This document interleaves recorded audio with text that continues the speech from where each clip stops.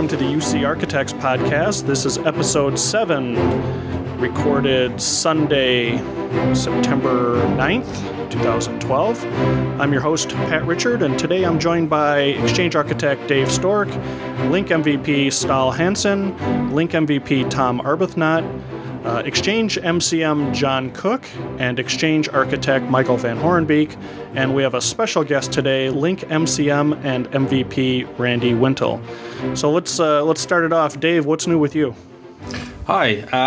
Well, actually, nothing really new. Just still busy designing a big environment, 2010 environment, and digging some content for 2010. So reading up on the new stuff on 2030. Good. That's about it. Good. Stahl, what's happening on your side of the world? Well, thanks for having me, first of all. And not much, really. I'm still in the project deploying Link for a lot of users. And we are now in the testing phase. So we're going to do a Link stress test next week. And looking forward to that. Good. And that sounds like a good topic to cover in a future episode. Yeah, sure. Tom, what's happening, buddy? Nothing particularly new here. Lots of Link 2010 in the field, and increasingly more kicking around the Link 2013 bits, both in the lab and as part of the tap. So just itching to do more 2013 stuff, really. Excellent. And the fastest talking guy that we know, John Cook. What's happening, John? Hey, how are you? Thanks. Good to be back again. Been pretty much the same old. I've been kind of took a side direct from we're going to the phase 2 of our Jabber proof of concept to upgrade our MDM solution. So that's kind of what this last week was about. Excellent. Michael, our esteemed editor as well. How are you? I'm fine, thanks. Thanks for having me. I actually just came back from the MCT summit in Poland. Was very educational, had a lot of fun, and ready to dive back into the regular world with a lot of exchange and stuff. Oh, excellent, excellent. And for all of our co-hosts, you'll find additional information, including links to our blogs and Twitter feeds on our website, theucarchitects.com. And our special guest this week finally got Randy on here. Randy Wintle, how are you? Hey guys, how's it going? Good. So Randy, you're an MCM and an MVP, one of the very few in the world. Yeah, I sure am. Yeah, I'll give you a little bit of background on me. I'm a UC architect at Unify Square. I do it all from business value planning all the way through to installations, really. So that's actually funny. That's what I've been working on the last few months. I haven't done much technical stuff. I'm actually starting to feel a little behind, you know. I opened up Snooper the other day and didn't know what to do with it. So yeah, that's me. I have a blog, Microsoft UC Made Easy, that I've been doing for a few years now. I'm coming up on my hopefully third year MVP renewal. And I've been an MCM, just a few months now. So it was back in April, I think I passed. Blog URL, we'll probably put it up on the site, but that's just blog.ucmadeeasy.com. As 2013 starts to come out, probably going to be a lot more content up there. I tend to spike on that, with the new releases. So, and Excellent. Again, thanks for having me. This is going to be great. No, certainly welcome. And you work with Kevin Peters, who was on episode 4, I believe. So, lots of smart people at Unify Square. Yeah, we got some good guys there. It's really good. So it's a great team. Good.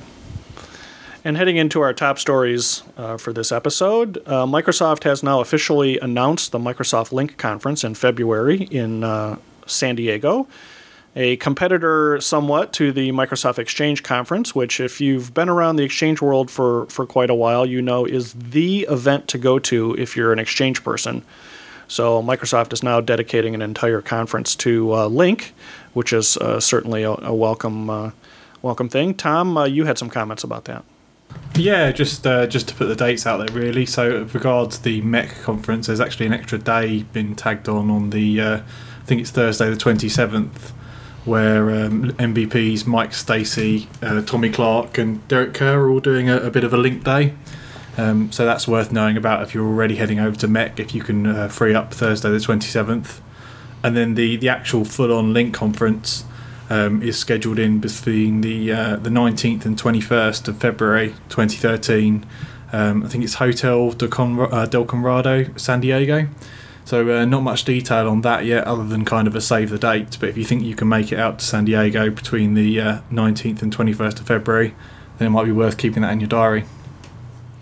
Good. Yeah, it's certainly good to hear. I know some of us had just kind of informally said, hey, it would be nice if Microsoft brought back Interact or did something for Link on the scale of Mech.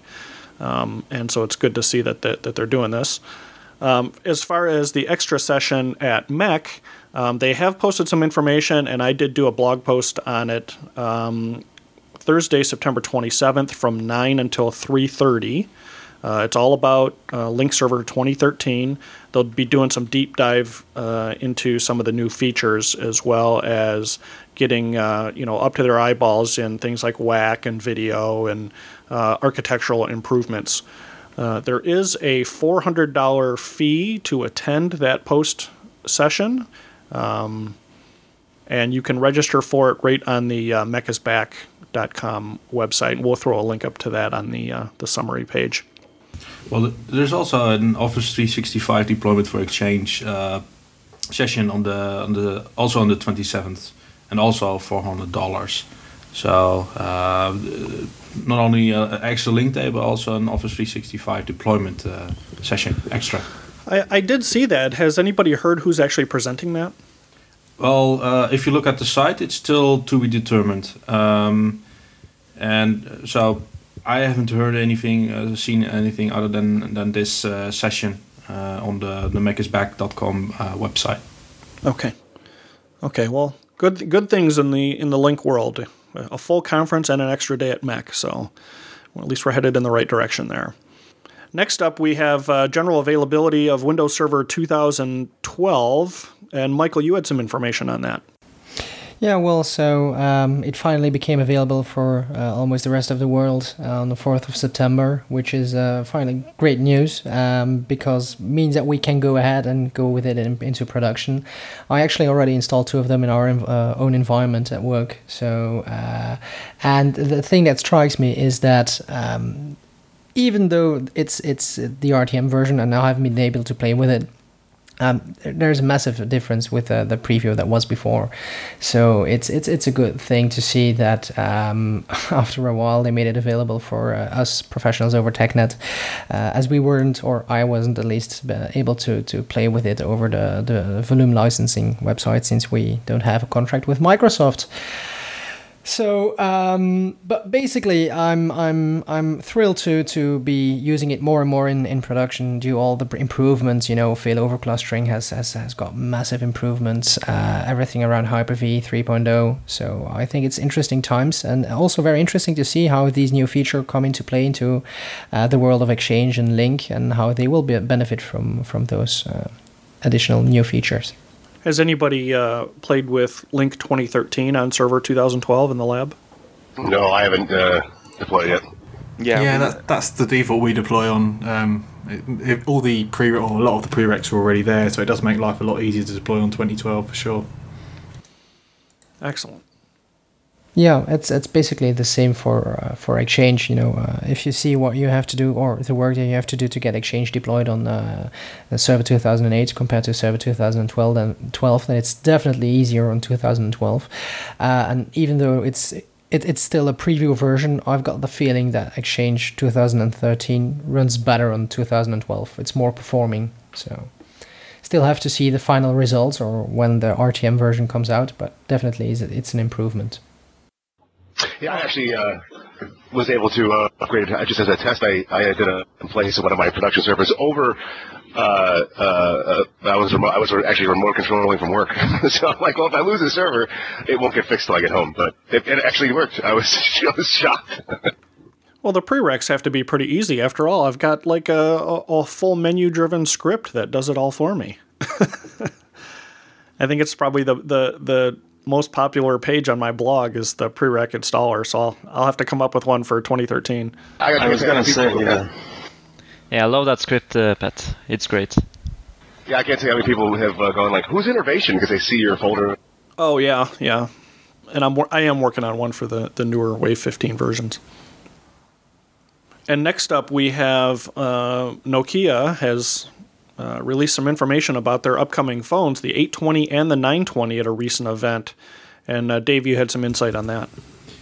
Yeah, well, the first thing that I wanted to mention was that actually Samsung beat the punch to Nokia with the announcement of a first Windows Phone 8 device, the Active S, I think, of Active 8.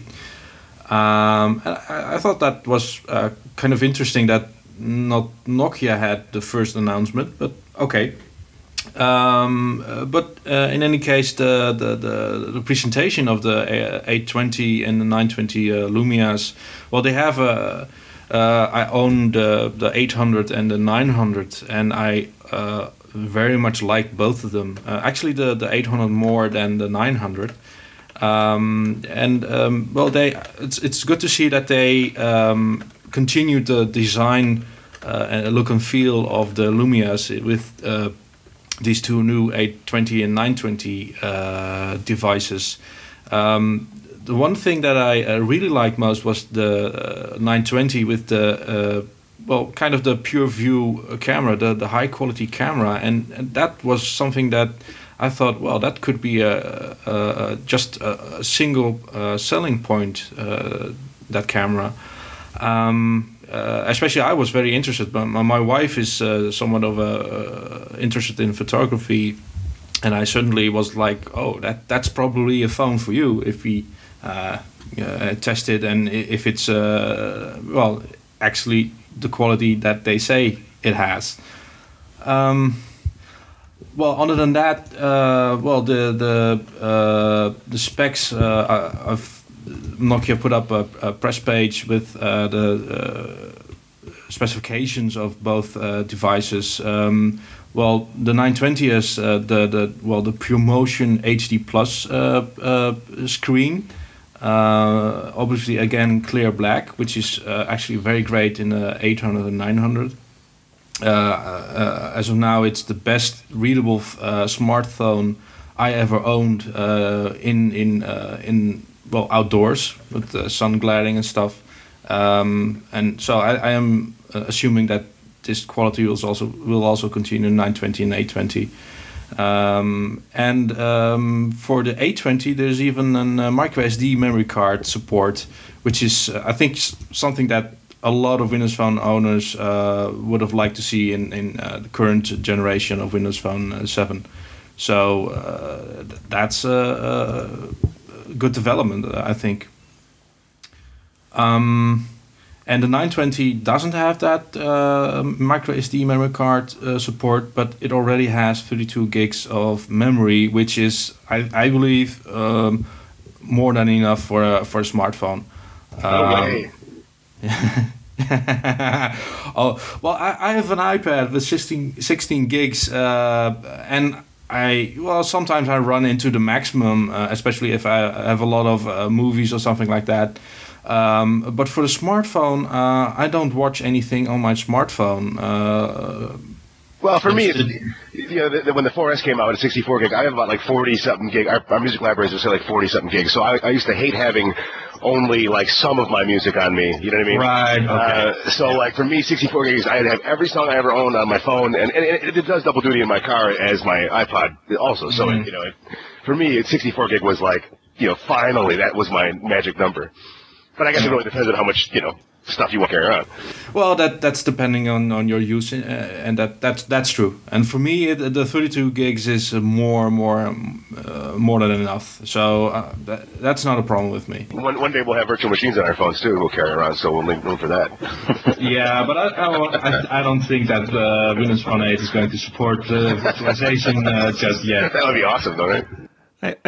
I think one of the, and I've been somewhat vocal about this, is Nokia's desire to not allow third-party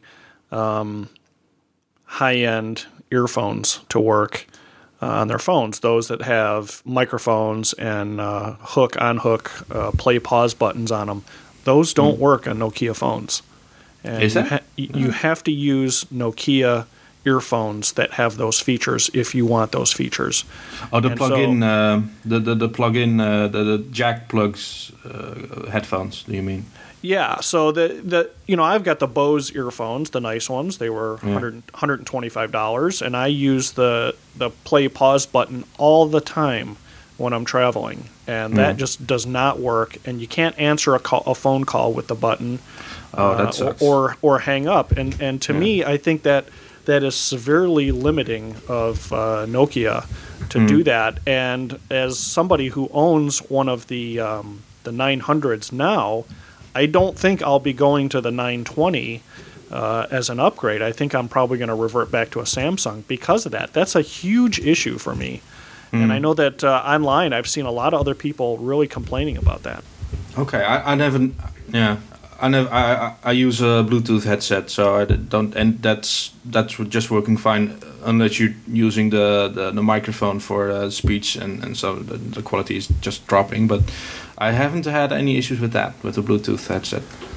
Yeah, you know what's that tends to. funny is- Oh, go ahead.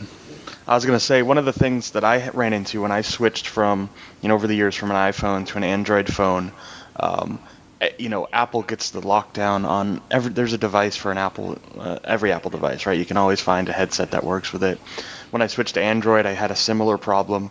I jumped ship to Windows Phone and had the same problem. I even have, I have Beats headphones that now don't really work. They work as headphones, but nothing mic-wise or control-wise.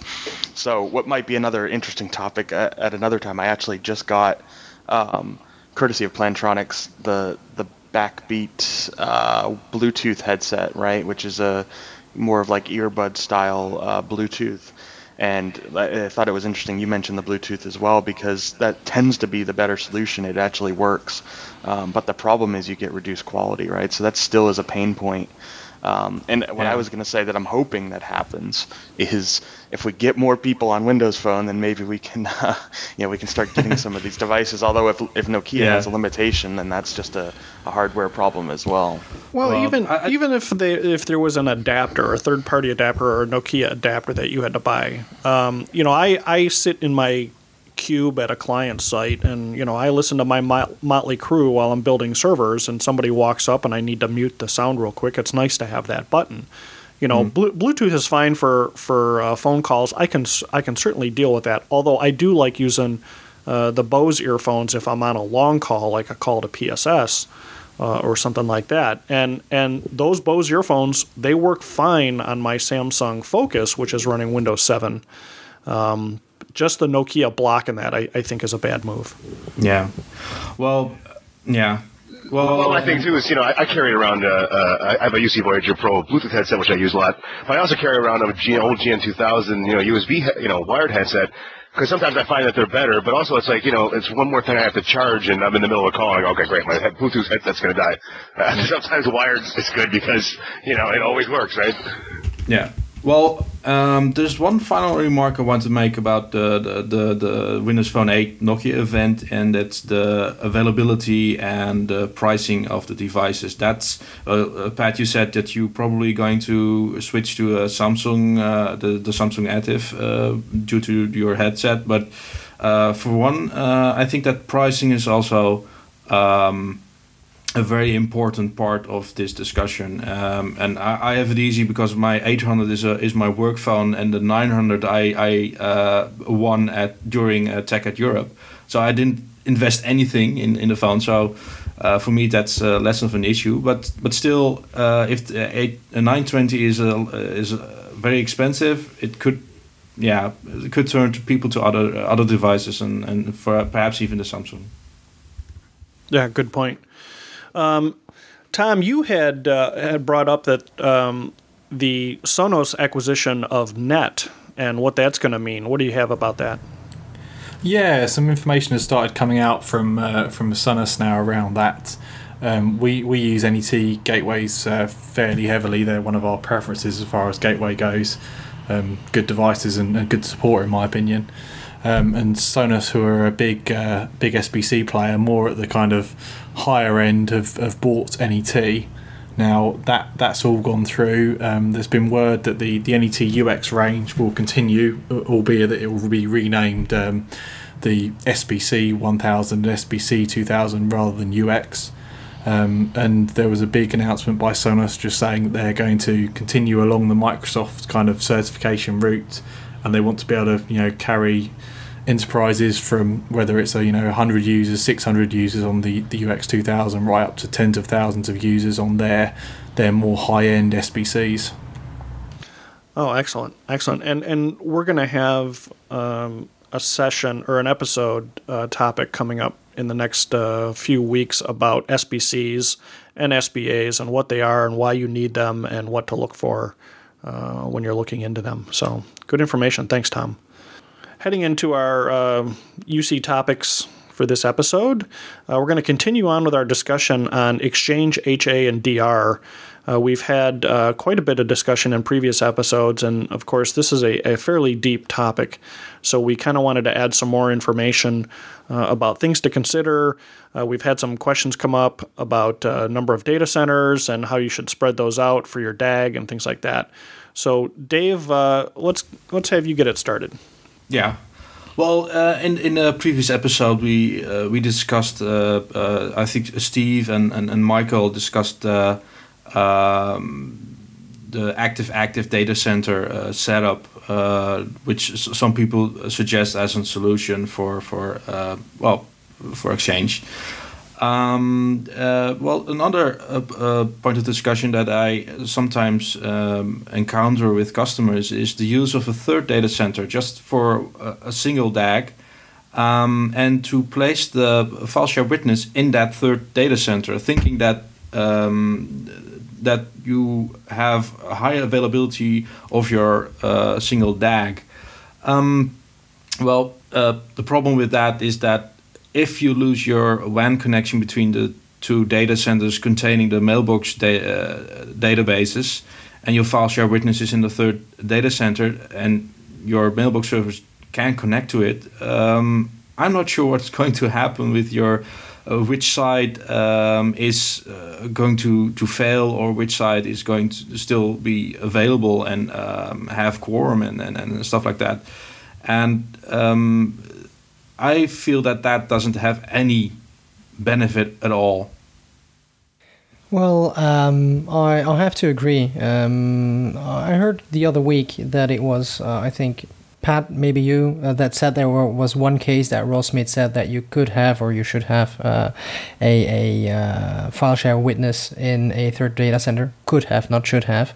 But basically, what you do is you increase complexity of your setup. And in the case that you lose the one connection to the third data center, then your DAG will be less resilient for one thing.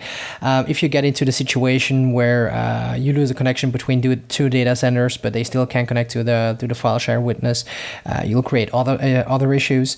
But basically, you should avoid adding complexity to a design at all times. So even more, a DAG is still built on top of a failover cluster in Windows. So if we go way back and you take a look at what it is, it's a failover cluster. So we're using it actively, active maybe in some situations. But you shouldn't try making failovers between data centers in such case automatic. I think the documentation over on TechNet is quite clear on that as well. If you do a data center switch over, then you have to do it manually. It's not a decision that something can take.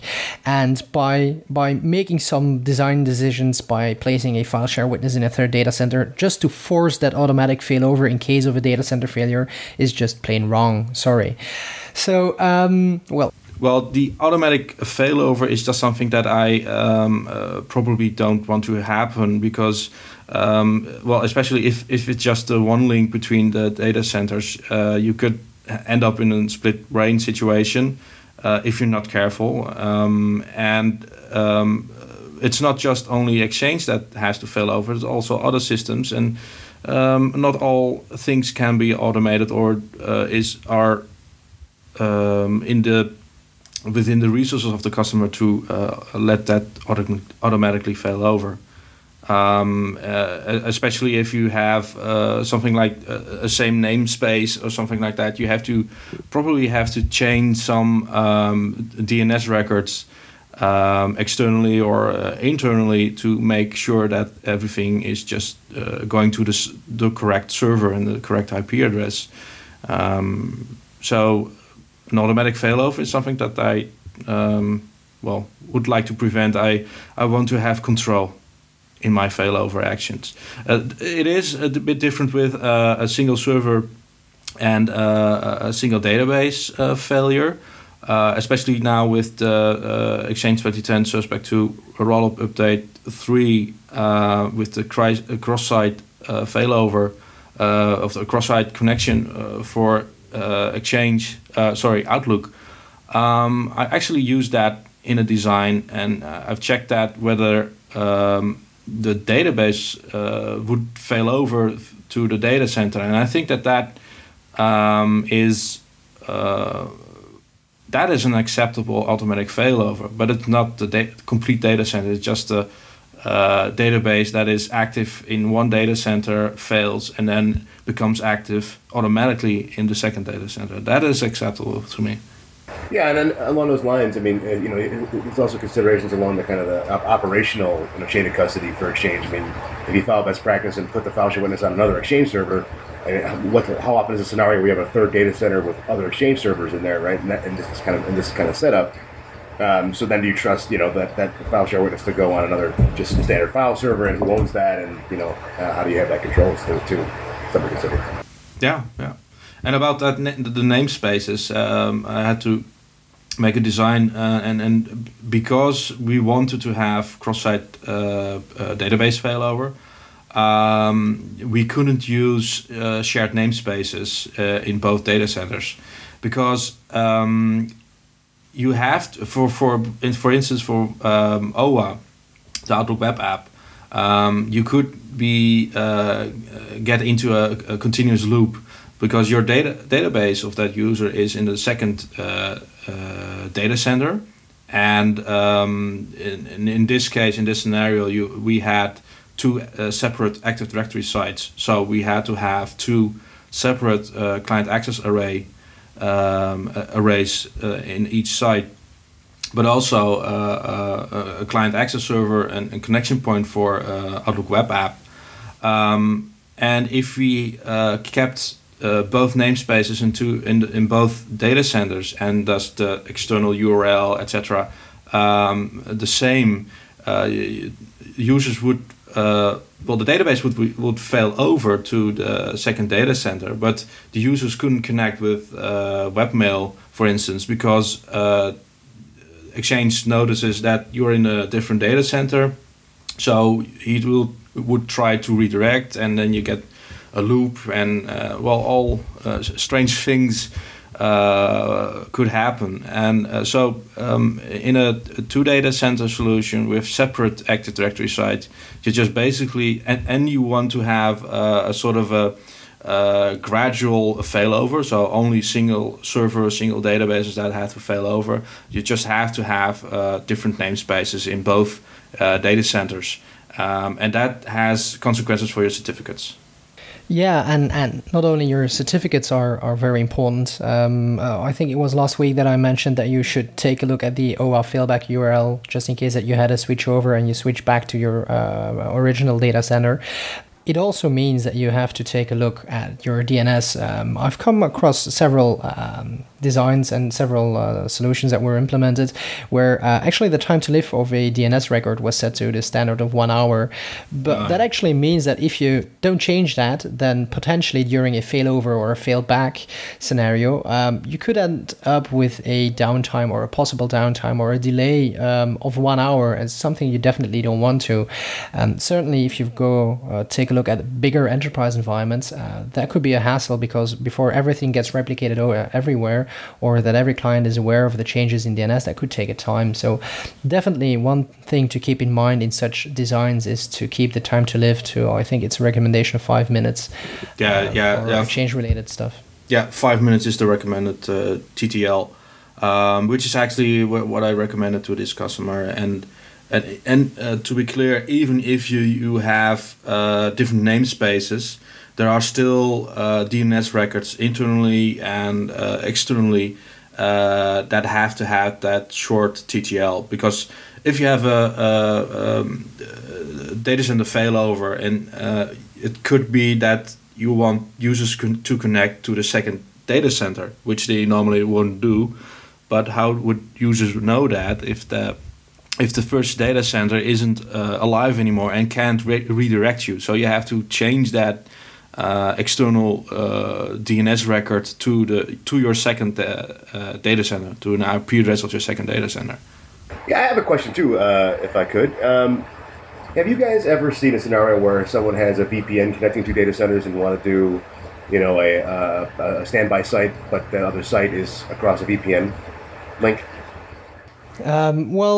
Yes and no. Well, what I saw is that they used the VPN mostly as a backup, but I've seen occasions where the main link went down and they were using the VPN to do that.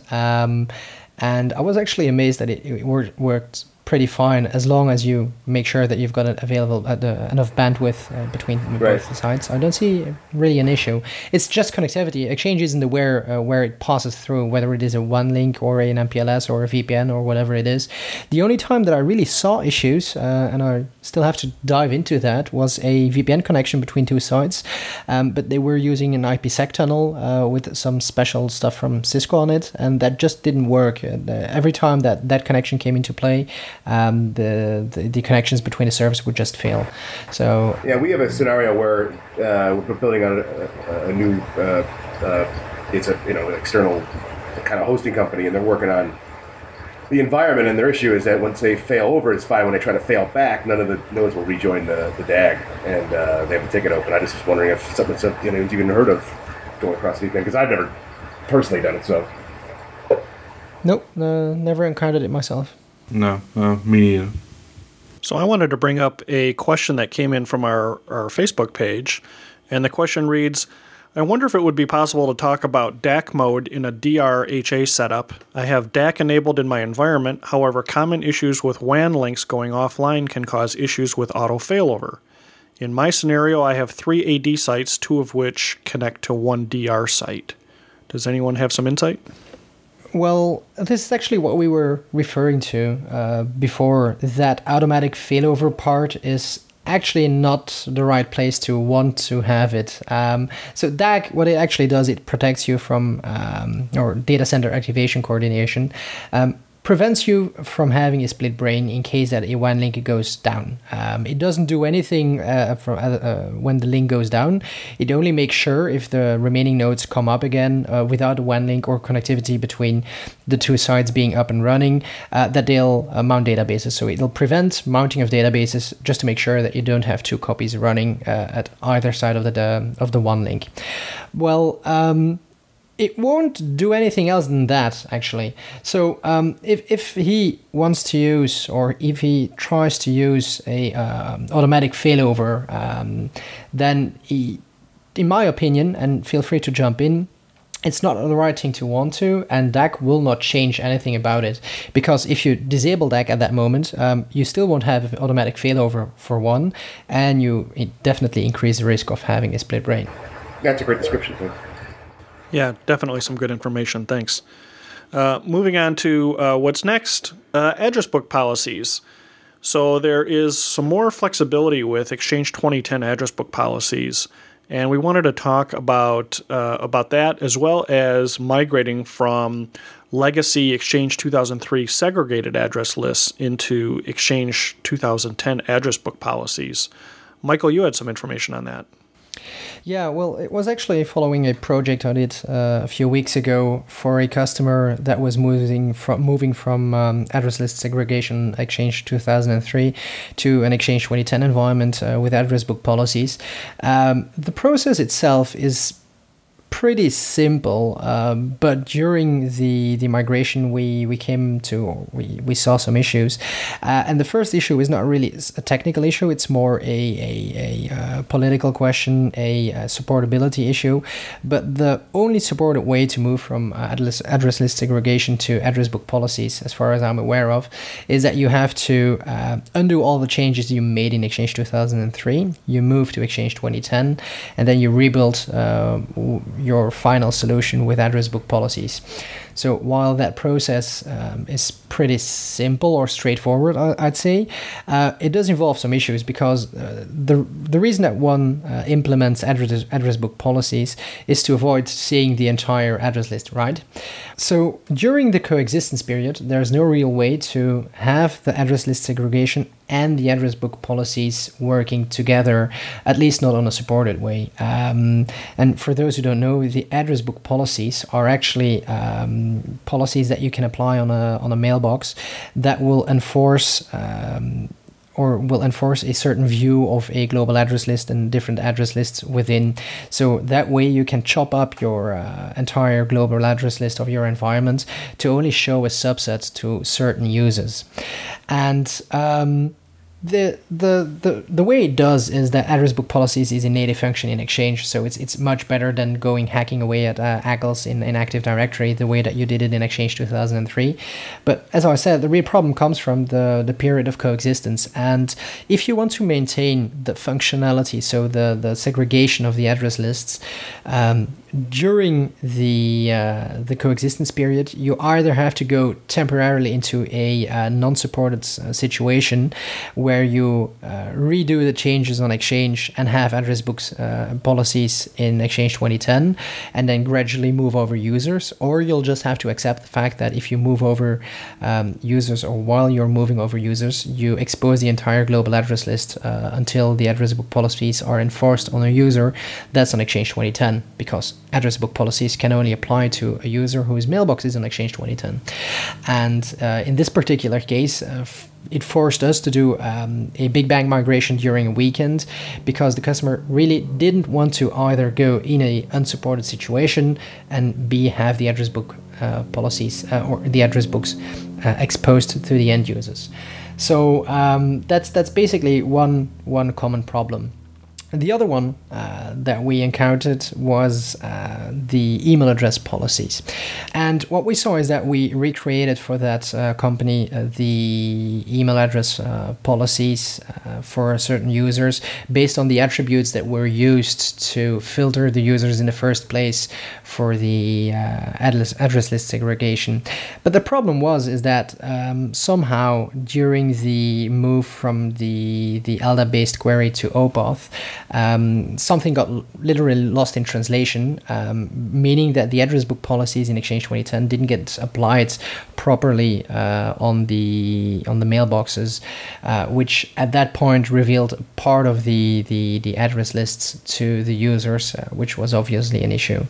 So this means that although the process is pretty straightforward, there's a lot of things to take a look at, and I find it actually a bit striking that when Service Pack 2 came out for Exchange 2010 and the address book policies were introduced, that Microsoft actually really said, okay, well, the only supported ways, undo the changes, move them over, and redo the changes, which I can imagine is a problem for a lot of companies. Myself, I haven't had any. Hosters, for instance. Yeah, that's actually what I was going to. That I haven't had any experience with that so far, but I can imagine that a hosting company who offers such functionality to some companies decides to move to Exchange 2010. Well, he'll be having that same issue. Yeah, and that you had the luck that you could do a big bang migration during the weekend, but I suppose that there are a lot of hosters that aren't able to do that with presumably larger environments just in the weekend if they have a lot of data to migrate. So that could be some issue for hosters. Yeah, I agree. So it's a pity that they'll have to revert to not really hacking around, but after undoing the changes for the installation of Exchange, reapplying some changes to the address list, or try moving tenant per tenant in their environments over to Exchange 2010 to just make sure that they still have the address book policies applied. Another way that I could think of, and feel free to comment on that, is really go cross-forest migration, because you'll not be sharing the same address list after all, unless you're going to do some for sort of directory synchronization.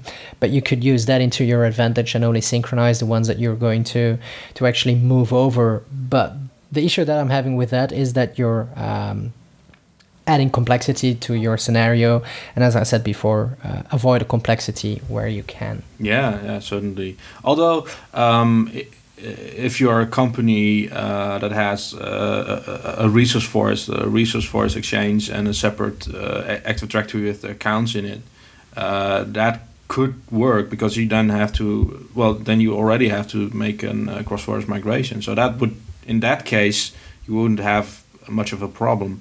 But I don't think there are a lot of companies that have a separate resource forest just for Exchange. At least I didn't see any companies who had that. That's not as uncommon as, at least in my experience, as you think.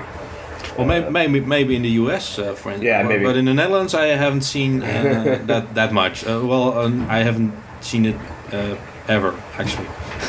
Well, it's like, usually like mergers and acquisitions, that kind of thing, divestitures. You'll see. Yeah, that's true. That's true. Well, I've seen cases where they really decided to go into a resource forest for some applications, but then after a while they start seeing that adding a resource forest, while it is fun at first, not really fun, but solves some issues at first, it creates some other issues afterwards.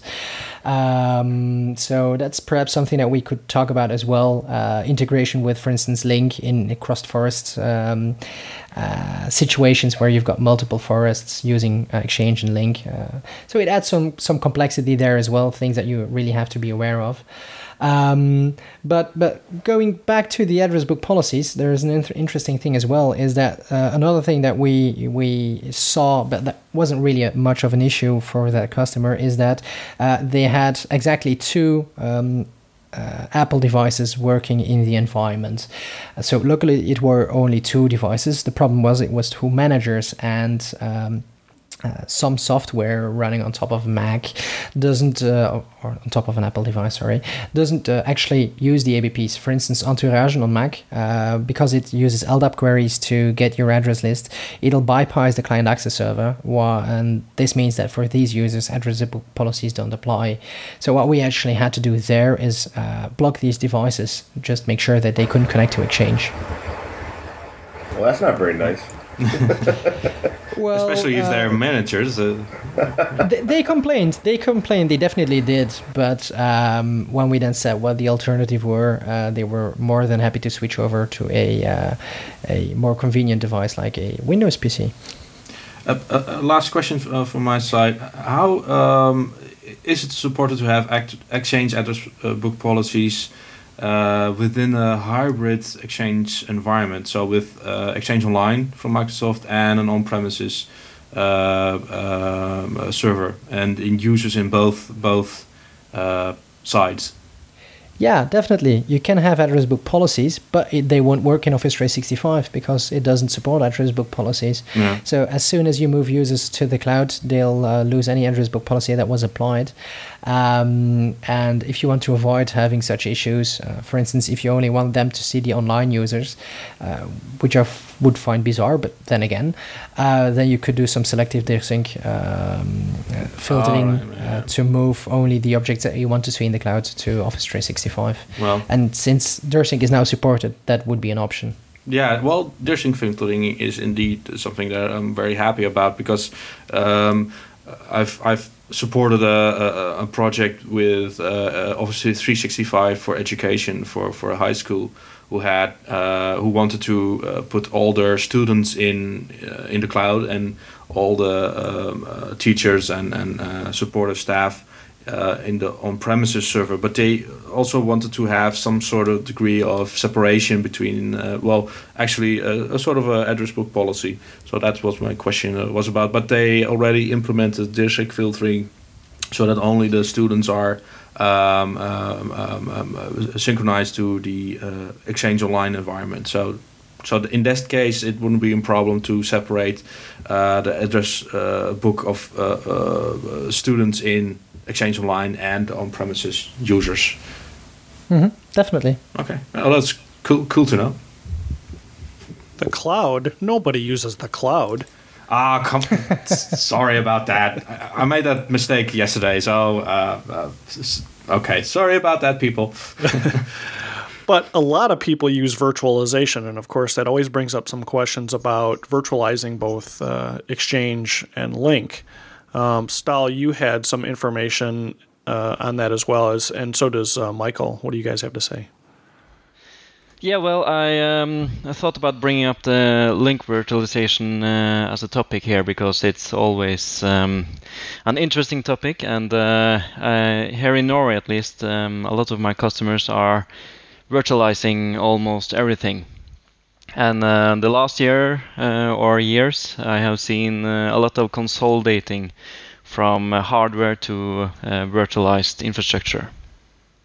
So I just wanted to talk about virtualization and some of the caveats with virtualization, and also here around the table here, what experience you guys have with virtualizing. So I wanted to talk about what's supported on virtualization and how you should deploy it. And first of all, you need to deploy on Hyper-V, R2 or VMware, the latest versions. So virtualizing Lync is not supported on the Hyper-V for 2008. I want to focus on the server-side virtualization. As of 2010, you could virtualize almost every server role, that is. So that was a big step because in OCS days we couldn't virtualize roles containing media and real-time media like audio and video. What's not able to virtualize is a branch office gateway or mediation server with gateway like SBAs, like we're going to talk about in later episodes. And the Lync server should not be part of live migration or being moved around hosts. So it should die with the host, and then you can power it up on a second host. So the thing is about virtualization is server cores and amount of server cores, because back in the days when 2010 came out, you couldn't have more than 4 CPU cores per server. So that meant you actually had a reduction to scale, so you could have about 5,000 users on a standard edition server, but on a virtual server with 4 cores, you get about 2,000 users. But now both VMware and Hyper-V are able to have lots more server cores. The thing about that is you don't get 100% scaling in terms of what you get when you have a dedicated hardware box. You get about 90% because of the virtualization layer. And Lync is very dependent on having access to all hardware because it does real-time processing of real-time media. And you should also have just one Lync server per host, especially if you have multiple front-end servers. You should spread them over different hosts because they use the same type of processing power. So what I wanted just to say is the scaling goes down, because since you have you need to know how to scale your service in terms of what type of users you have, and also how they are going to use Link. So I actually deployed a lot of Link servers here in Norway for 200 users, 500 users, and then virtualization is okay, and you can even do co-located mediation servers, but you need to know what's the maximum amount of users and traffic should be. So if you have 4 cores, you get 50% reduction, and even if you have 2 cores, you need to know the limits about that as well. So I actually have deployed in Norway for small customers Link servers with 2 cores, and if you have a co-located mediation server on there as well, you actually get a lot fewer current calls than if you have a dedicated mediation server and place it on hardware. So with 2 cores and with virtualization, you actually get about 64 mediation server calls, and also you need to have a reduction on the video side of video conferencing. So you get about I think it's about 50 or something like that concurrent people in a meeting as well. So in terms of supported or recommended, you really should know how it scales before virtualizing. And if you have other needs like an enterprise, you should consider if it's a good strategy to virtualize, because then you'll need a lot more power, and maybe you can get better off by not virtualizing.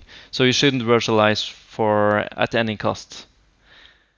So I was wondering what you guys, Randy or Tom, experience about virtualization on Link.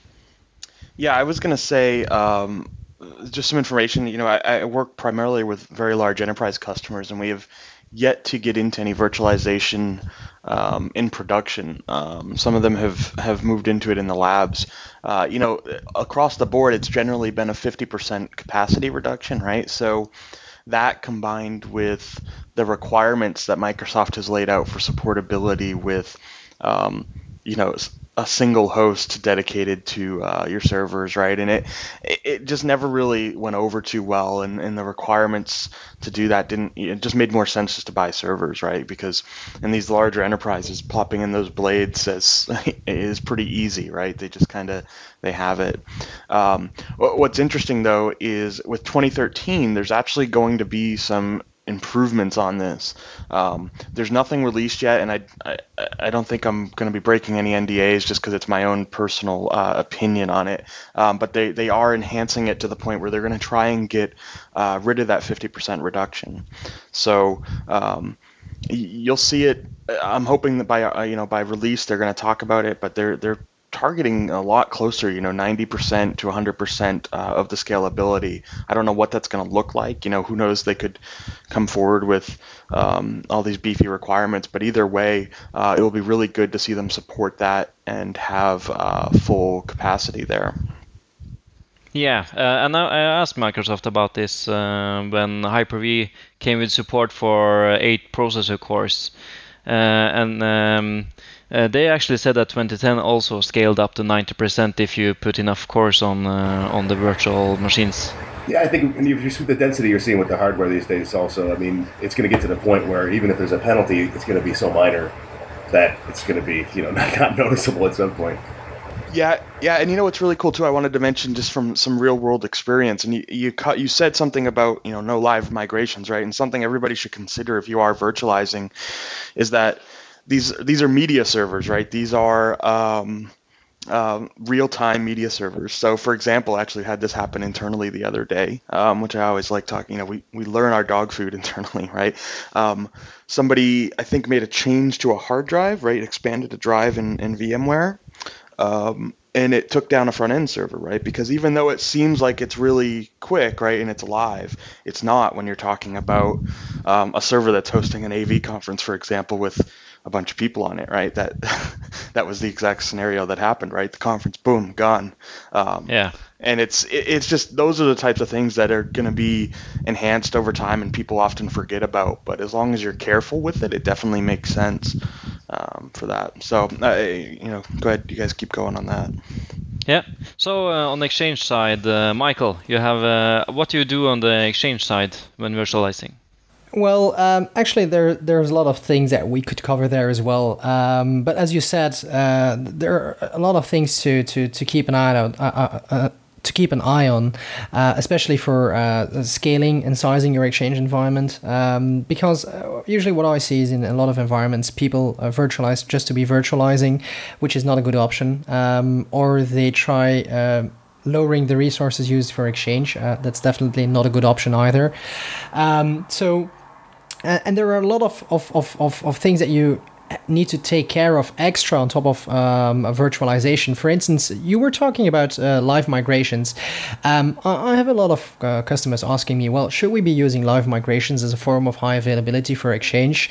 And I tend to slap them around and say, well, definitely no, because in my opinion, the one and only thing that you should be using is the native built-in capabilities of Exchange for a high availability point of view, because live migrations or vMotions, whatever you want to call them, they're only used or they're not aware of the application that's running on top of it, so they don't really care in some way.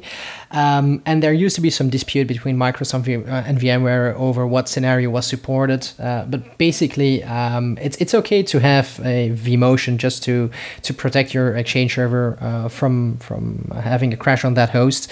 But if you want to have high availability for that application, use the built-in features.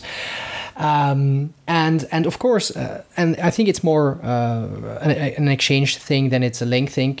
It's storage. Usually in a virtualized environment, you're using shared storage.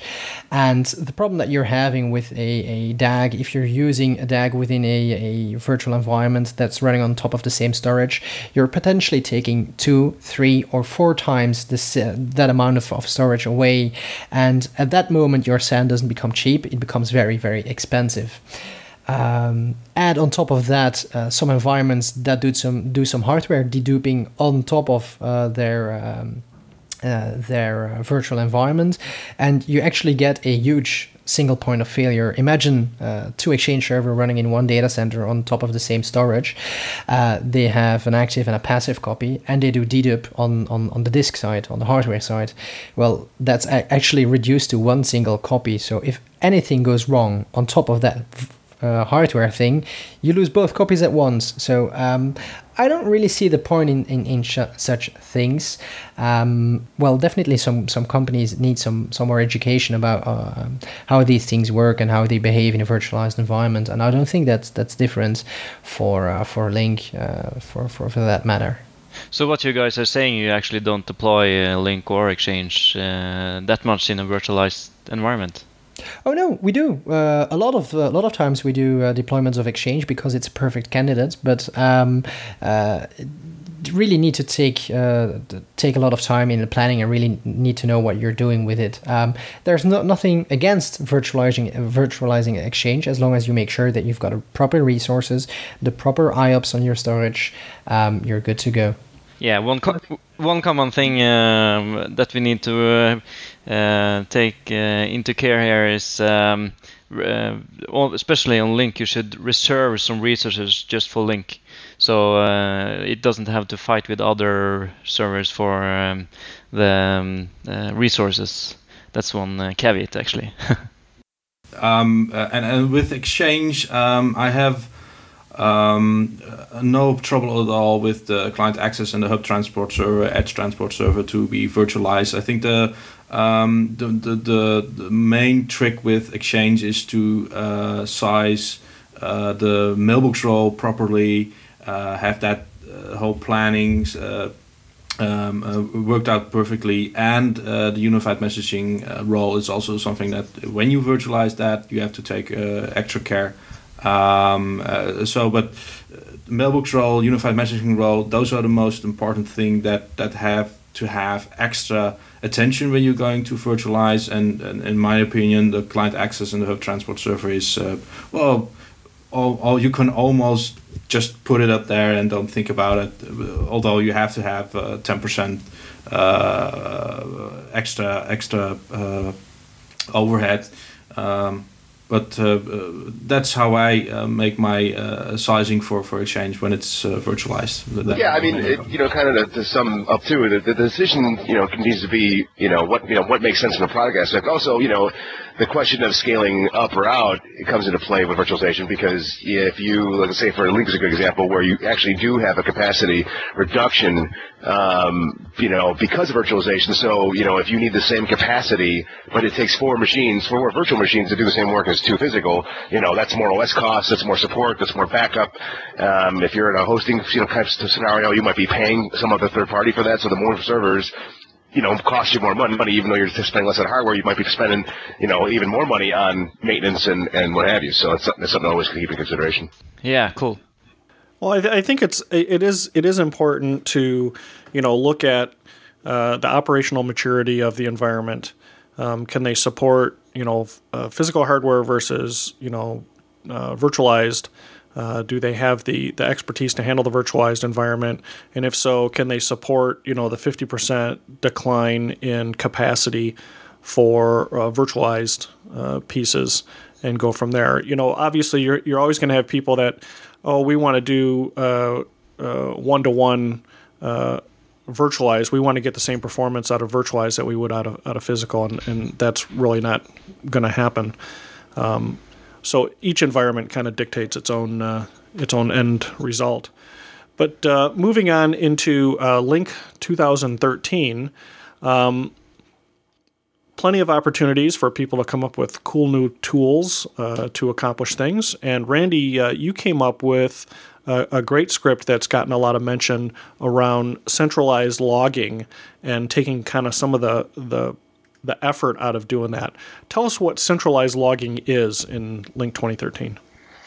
Sure. So in Link 2010, everybody, or at least most people, are familiar with this whole idea of the logging tool or the tracing tool and that UI that's there that allows you to start logging on a single server. Good old Snooper. Yeah, and analyzing it all with Snooper. And what's interesting is in environments, even with a couple front-end servers or a couple mediation servers, it really starts to become a pain, because you never know, if you take the front end, for example, what server is going to get that, right? Let's say you have 5 servers that are load balanced. You got to start logging on every single one of them and go back and stop and all that stuff. So what they did, which I think is really cool in 2013, is they introduced this idea of centralized logging, where you can actually start logging on all servers in a pool or a bunch of servers, whichever ones you pick, and you can kind of control it all centrally, right? Centralized logging. And they also, with that, introduced this idea of always-on logging, which is just always running on every server. And that way you don't have to reproduce the issues maybe it might have gotten caught in there. The problem is that they kind of took 2 steps forward and 1 step back, right? Because the centralized logging is a great thing, but they took the UI away from you, right? So they actually only released a command line version here, and it's actually an exe. It's not even a PowerShell script or a PowerShell commandlet. It's all part of you have to run in a command prompt. So what I did was create just a PowerShell interface to turn this on and off, basically allowing you to put in your values, some checkboxes similar to what you would have seen in the previous version of the tracing tool. And it's a work in progress. There's a couple things that I need to do. For example, I only have the pool option.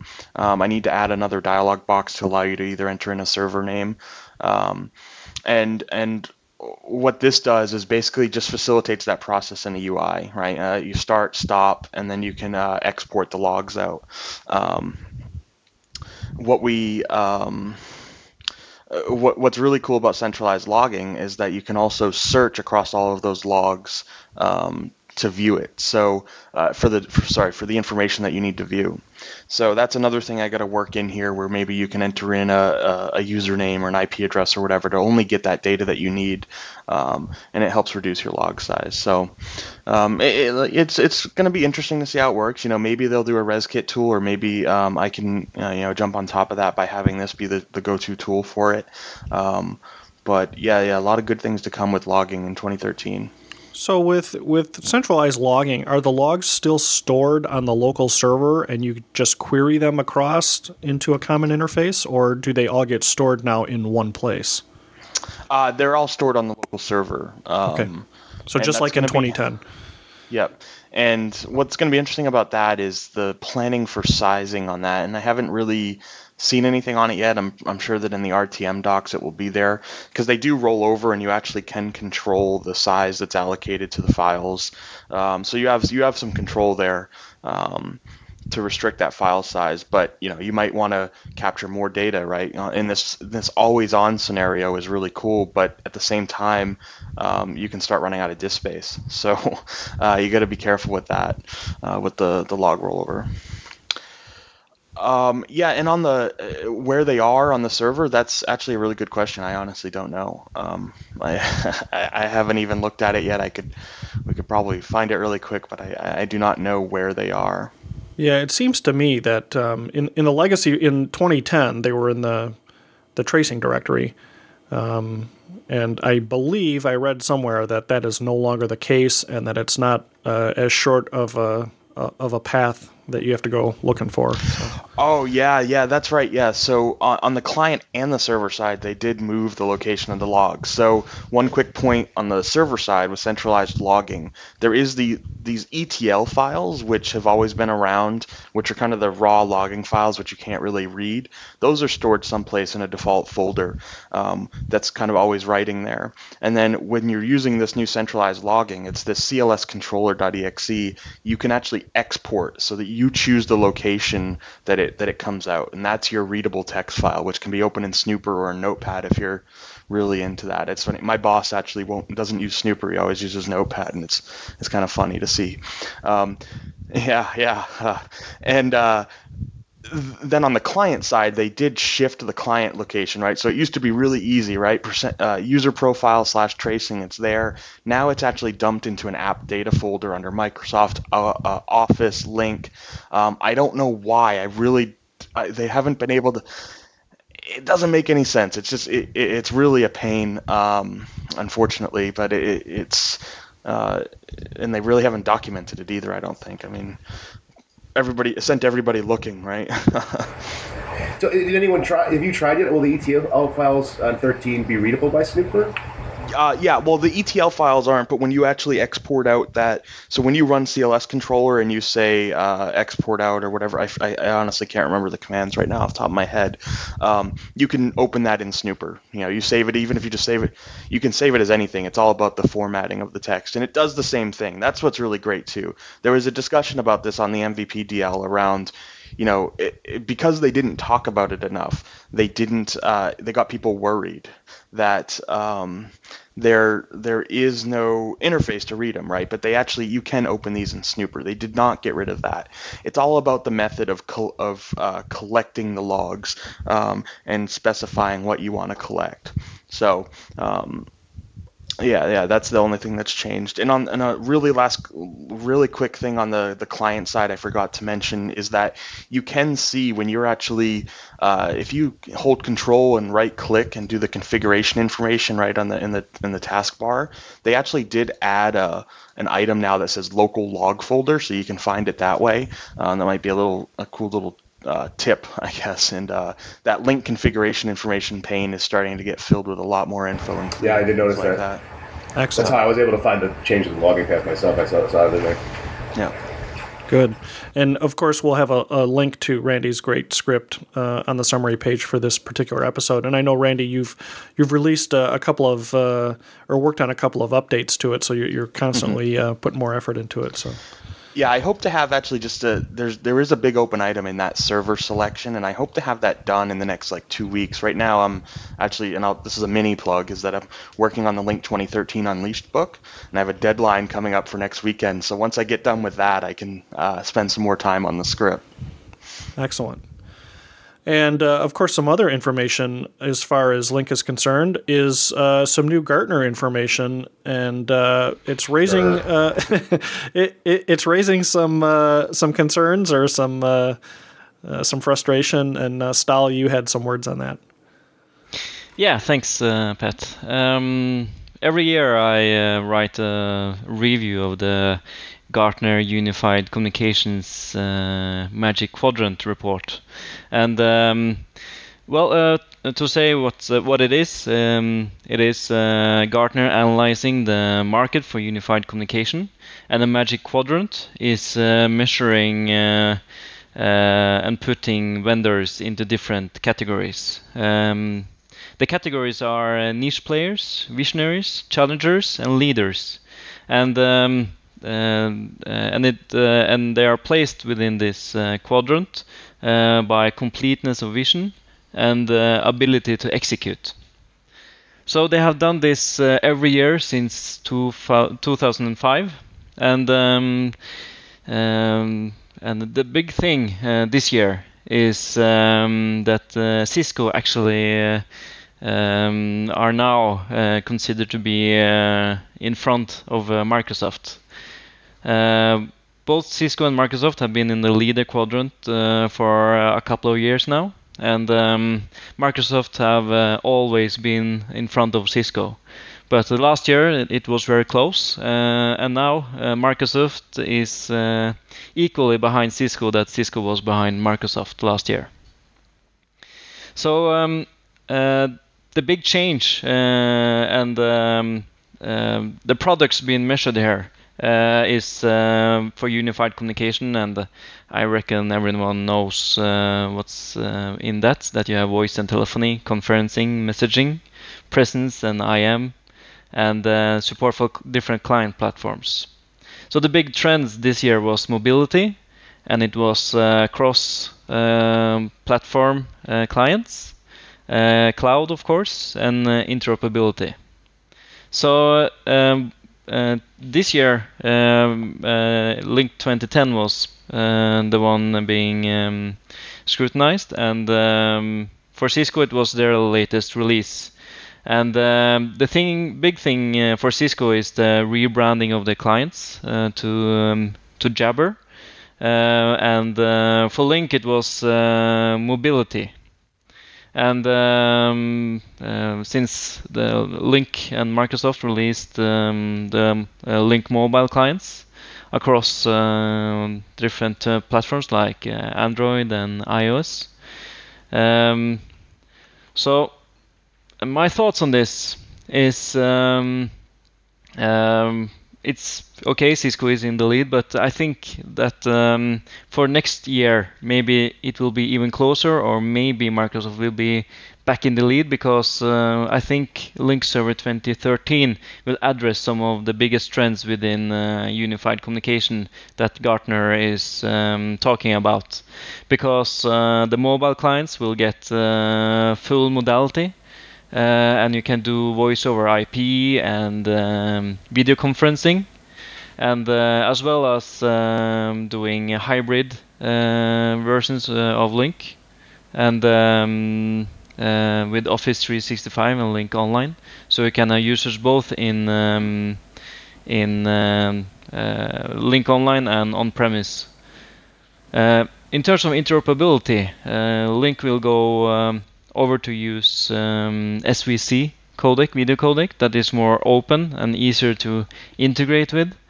So I think Microsoft is doing a lot of great things, and especially about the centralized logging on the server side and PowerShell to administer Link is a great advantage in terms of what Cisco does.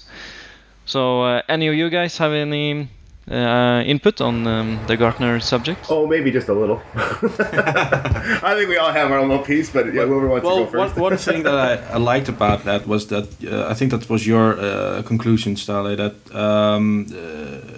that Microsoft, well, if you already have Exchange, that you better off with Lync. That was a big, happy yay for me. Well, yeah, and like I said, I've been going through this Jabber pilot at a company I work on as kind of a comparison to Lync, and with even the concept of maybe even moving to Jabber from Lync, and so I've been through this a lot, seen Cisco's roadmap, but back to the Gartner report. I mean, yes, I would say that as much as I love Lync, our mobile answers right now are not great. I mean, they're good enough, I think, and I think the way Microsoft spent the time to build the Lync apps into the platforms that they run in much better than just simply throwing a SIP client out on a mobile OS. I think the Android client's a train wreck personally, but that has more to do with Android being a train wreck than anything else, in my opinion. But so yeah, I mean, obviously though, the Jabber client, especially the iPad client, and that's what I found. That was the thing with the Gartner report for me. That was the biggest pile of BS, in my opinion, was that the mobile client, yes, you can check all the boxes and say, yes, I have an Android client, I have a Windows phone client, which they don't, right? But but it's actually using those clients. I mean, I don't think anyone actually installed and used them. They just looked at the PDF. Oh, Cisco, do you have this? Oh, okay, good. You win. Because in practice, the Jabber answer on a mobile is a train wreck, except for the iPad. The iPad client is great, but everything else is a mess, personally. Yeah, I also think they actually looked at the feature chart and just, okay, Cisco, you're on the lead. Congrats. Yeah, because if you really use them, you're like, there's no way this makes any sense. Yeah, I'll tell you something really good here, and I gotta be very careful in the amount of details I say about this, but I actually recently did a very big project for a customer, doing an evaluation between Microsoft and Cisco, and this was a very big topic, was that, yes, they can do what you need them to do, right? Cisco and Microsoft both can check the same boxes and it's there, whatever. Usability is a very important factor here, and, I'll give you a good example is, how many different clients are there for the iPad 4, right? There's like 3 or 4 different iOS clients that you have to use. There's the capability even on the PC to do Jabber, WebEx Connect, WebEx, the Cisco AnyConnect VPN client, the WebEx web client. There's all this stuff that gets mixed up, and I think that's unfortunate that Gartner ignored that. They did do a single sentence on the platform is confusing. That was an understatement, I think, and I'm sure we all agree, is that I was in a meeting where Cisco was giving a sales presentation and they couldn't tell us which client to use because they got confused because they didn't know which of the 5 clients they were actually going to do to. The same boat as well. We're literally, and we have the C-level people in the room, and they're going like, we don't even know which one the client. There's just too many things, and the handoff on iOS between the AnyConnect and the WebEx client. Now, I will say the WebEx client, the 3.5 update for iOS that just happened like 2 days ago, is pretty good. They changed a bunch of things that were definitely terrible about the client. Like if you didn't have AnyConnect already running, and you picked up a WebEx, link, and so the link in email or something, or calendar, like open up the WebEx app, it would not even know that that AnyConnect was running. Sometimes it was like, okay, why am I not getting the option to do VoIP, or Yeah. I think it's just at least from the Gartner results perspective, I think everybody.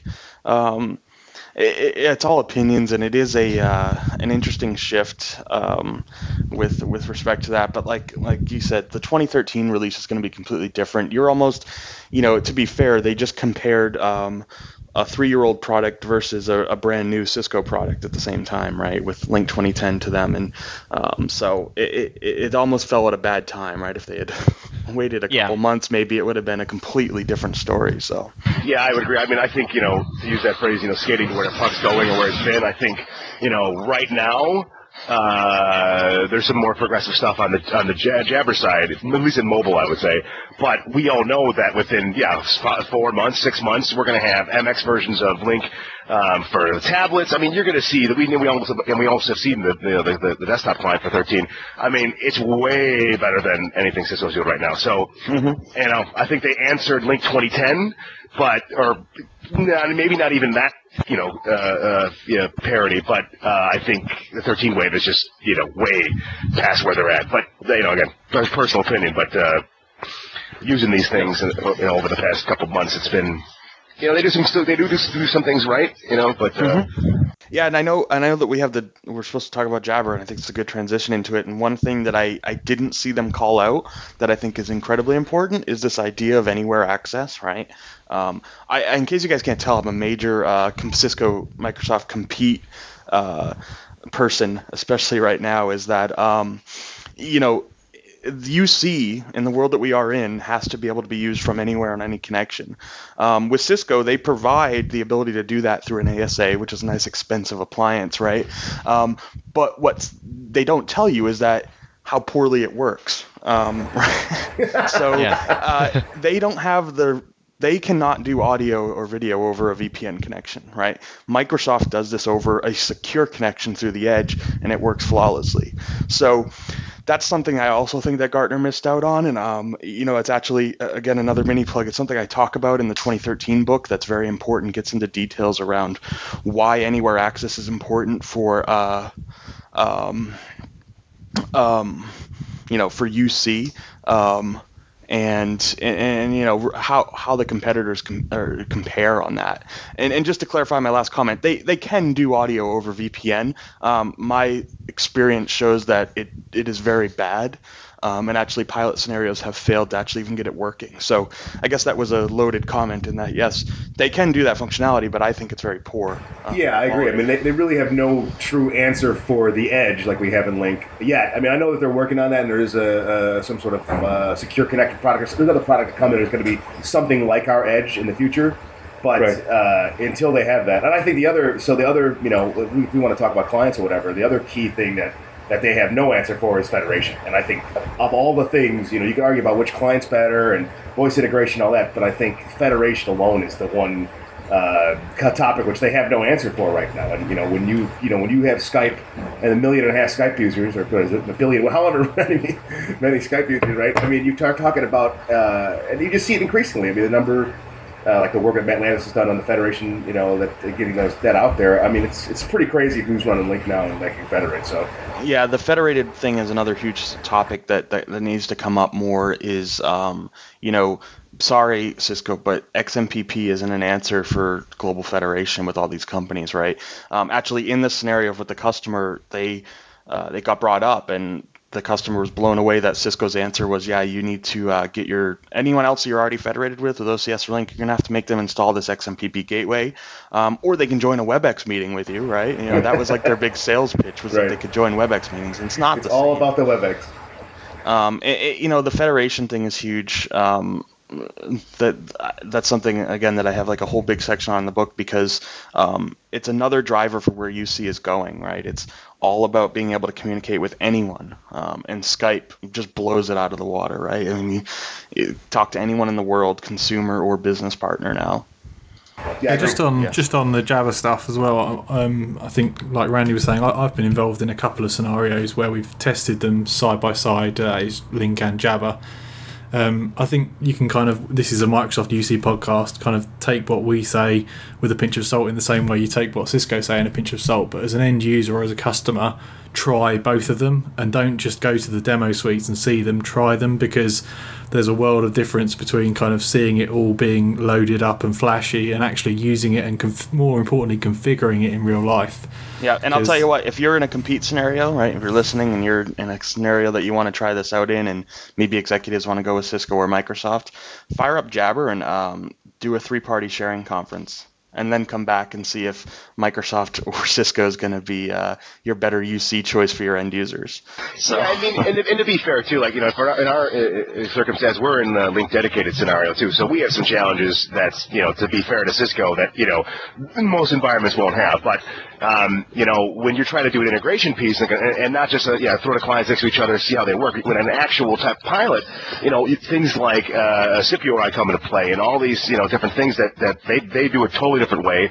And again, to be fair to them, obviously the coupling with Link and Outlook is much tighter, I think, in some ways. They leverage the same APIs, but they're as limited as what they can do compared to what we have. We can override with registry controls for some things. So, in each environment, it might be different how that sort of proof of concept would look, but there's a lot of challenges to get that working right, and especially if you can't just cut over from Link. If somebody's still got to use that for the day-to-day work, it's hard to isolate somebody and say, all right, just do Jabber from this point forward. Yeah, and also you should think about the administrators, because Link can be administrated by using PowerShell, which is a Microsoft tool, and you can use your PowerShell competency on other products as well. And what do you think about the Cisco terms of administration? Have you any experience with that? Yeah, I mean, I looked at we use the org admin to kind of define some of these things, and like I said, in our circumstance, we have a problem because they sort of assume that SIP URI and SMTP is going to be the same, and we know that in a lot of environments it's not, unfortunately. So that was one of the major challenges for us, and what they call it the JID, the Jabber ID, being its kind of its own thing, and it also understanding how it works is also they don't use the SIP URI that they use is not really the routing; it's just a label sort of. Yeah, so that's why so it's a different way of looking at things from how we're used to it. Yeah, I think there's a lot to think about with integration between the two worlds, the Microsoft and the Cisco world, or the Microsoft and the Microsoft world. Three things sort of I'd like to call out just to wrap up about thinking about Jabber versus Link. Watch out for group and persistent chat. Cisco kind of refer to having group chat, but it's actually multi-party IM. Federation is obviously one we've talked about as well. There's not a lot of XMPP Federation out there, and there is a lot of Link Edge out there, or OCS Edge. So again, if you want to work with other people, it's worth understanding who's got what in terms of the companies you work with. And kind of finally, in terms of the user experience, remember that the Cisco at the moment are kind of in this dual client phase that we were in a little while ago. So they've got Jabber and WebEx. Jabber does desktop sharing by video, so if you want to do full integration, kind of active desktop sharing where the other person could take control, then you're jumping into WebEx. And WebEx is great, and I'm sure we've all used it before, but user experience wise, you're kind of you're split client, whereas Jabber, is one thing, and then WebEx is another. Your users in Link, they just seamlessly transition from kind of two-party to multi-party in any modalities. And I don't know why Cisco thinks that green background on the WebEx is cool, because I can't stand looking at it. That's why I hate WebEx for that reason alone. And of course, we are kind of somewhat bashing on the Gartner information, but it is a good informative read, and we certainly will have a link for that on the summary page. So I do recommend that you do read it. It's got some good information in it. And of course, from the Jabber and the XMPP side, Link 2013 did make a move to move the XMPP role to the edge, which makes for less servers, as well as giving you an HA strategy for XMPP. So there is a little bit of improvement there as well. Right, and I think our answer. Sorry, I didn't mean to real quick. Microsoft's answer is like, hey, well, we can federate with pretty much everybody. Who can you federate with? Cisco. I mean, yeah, you can talk to Google Talk and other XMPP-based networks, but that's it, right? I mean, without a third-party gateway, it's in the mix somewhere. Whereas Link now can talk to pretty much everything, and I think that's kind of key. Right. And moving on to our last topic, TechEd New Zealand. And lots of information coming out about that. And Dave, you had some comments about that. Yeah, well, I saw that Scott Schnoll announced some sessions, Exchange 2013 sessions that would be presented during the TechEd New Zealand event. And I just checked the website. We will put the link up on our site. Is that there is also some Link 2013 sessions that will be presented. Were presented actually, because it was between the 4th and 7th of September, so last week. And coming week, TechEd Australia is also happening, so probably also some 2013 content. And on Channel 9, those sessions will be available for watching, as with other TechEd events. I do want to have one little remark, is that I didn't really expect some 2013 subjects during these TechEd events, because during TechEd Europe in June, they ended every Exchange and probably Link session with, mostly the Exchange session with the Microsoft Exchange conference. If you want to have 2013 sessions, you have to go there. And it gave a feel of a sort of a exclusive content for the Microsoft Exchange conference, and that is not really the case anymore, because it's now New Zealand that has the first official sessions and information about 2013. So that was a bit of a surprise, but even so, if I would have known this beforehand, I probably still wanted to go to the Microsoft Exchange conference. But for those who aren't able to go to the Microsoft Exchange conference, those videos are probably a good source of information if you didn't already play with the preview version or other information sources. So that was what I wanted to say about that. And I think, of course, this has not been mentioned at all, but it would not surprise me to see some of the MEC sessions, the audio and or video, being made available ultimately on TechNet. We'll see. I think they said they were going to record some, but they weren't guaranteed that all of them would be. Yeah. The via Twitter I saw that there were some session would be recorded of the Microsoft Exchange conference. But I think that most of the TechEd sessions are recorded, so that's also the difference between that. I hope they don't record the arena sessions, because if I go in there and try to answer a question, I might look like a doofus. Maybe it's good. It's not going to be recorded. Well, I think one of the reasons why some of the stuff was released at TechEd New Zealand is because some of the information is now solidified that Microsoft wants to get out there, and so it was probably a good time for them to start getting some of that information out there, when originally I think maybe they thought it wasn't going to be ready until closer to MEC. Of course, MEC is only 2 weeks away, or whatever it is. Yeah. And as I said at the beginning of the episode, it's definitely the conference you want to go to if you're an Exchange person. Think of it as, TechEd, but just Exchange. I mean, everybody there is Exchange focused with a little bit of Link thrown in.